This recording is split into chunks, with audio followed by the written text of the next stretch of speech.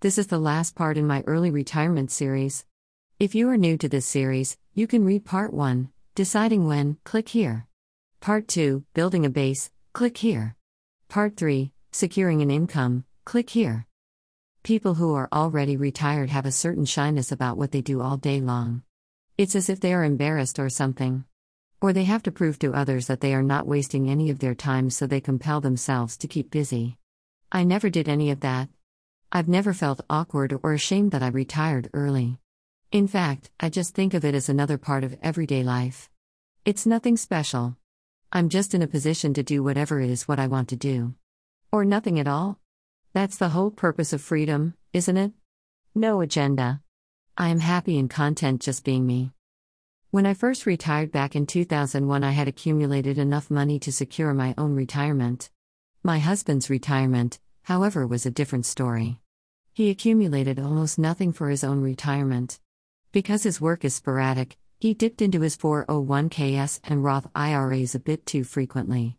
In fact, when we both relocated and downsized in 2001 to 2001, it took my husband over 2.5 years to find another job in our new location.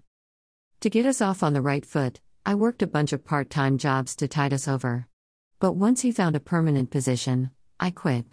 For good. I used the part-time jobs, however, as a stepping stone to learn all about the new area we had just moved to. I found out which town the Metro North train stopped closest to me whenever I wanted to head down to New York City. My fellow coworkers told me about the best/safest places to park my car at said train station, what stores were good for the best shopping, best groceries, best restaurants, best local attractions and museums, best hiking and biking trails, best parks, best one-day trips, best swimming lakes, and on and on. I knew if I wanted to become accustomed to my new location and surroundings, I'd have to join clubs, be part of the community, join committees, and volunteer. This was also a great way to meet my fellow neighbors and start building friendships. I learned very quickly that this new, rural community I moved to didn't care what car I drove, what clothes I wore, how much jewelry adorned my body, what level of education I graduated with, or how much money I had in the bank. There was a whole new set of judgment rules of which I got to live by. All that mattered was how many acres you owned. My next-door neighbor owned 22 acres. The fellow across the street owned 10 acres. The nice couple around the corner owned 56 acres. What did I own? A measly 3.5 acres. We were the poor kids on the block. I joined the local garden club, the book club, the library became my new best friend. I sat on the aging committee. I volunteered at the assisted living home, the local hospital, and I helped serve meals at the local church. I attended social functions and wrote articles about my experiences for the local newspaper. I took adult classes with the Lifetime Learning Institute at a local college. The college also had a gym and I opened up a membership with them. I took yoga lessons, dancing lessons, writing lessons, history lessons.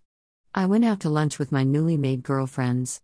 I went to the independent theater with some of my classmates, watched top-notch, different forms of film, and stayed for the Q&A afterwards. This went on for years. In other words, I was doing all the things most humans do when they retire. I was enjoying my life, enjoying my newfound freedom, and taking time to stop and smell the roses. We traveled abroad, at first going to Paris, France, and exploring all the top cities in Italy.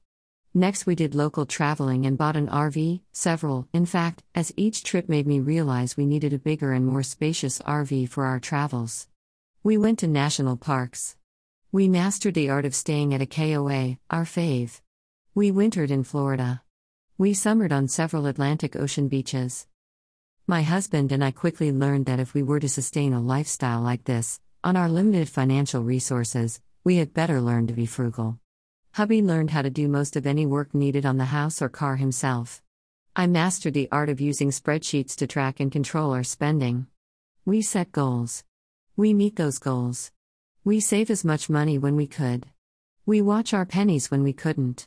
It's been 20 years so far, and I'm happy to report, we're still going strong.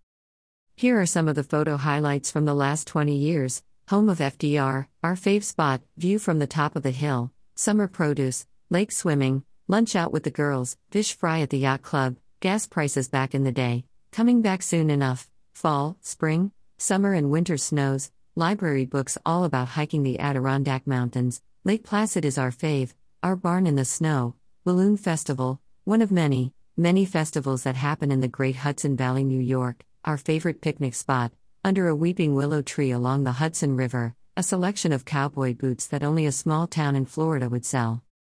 We finally settled on an RV model that will sustain us for the many more future traveling episodes to come. Our main goal is to drive out west and visit the Grand Canyon. We still have one more international trip planned, and that is to take a cruise around the Greek islands. We garden.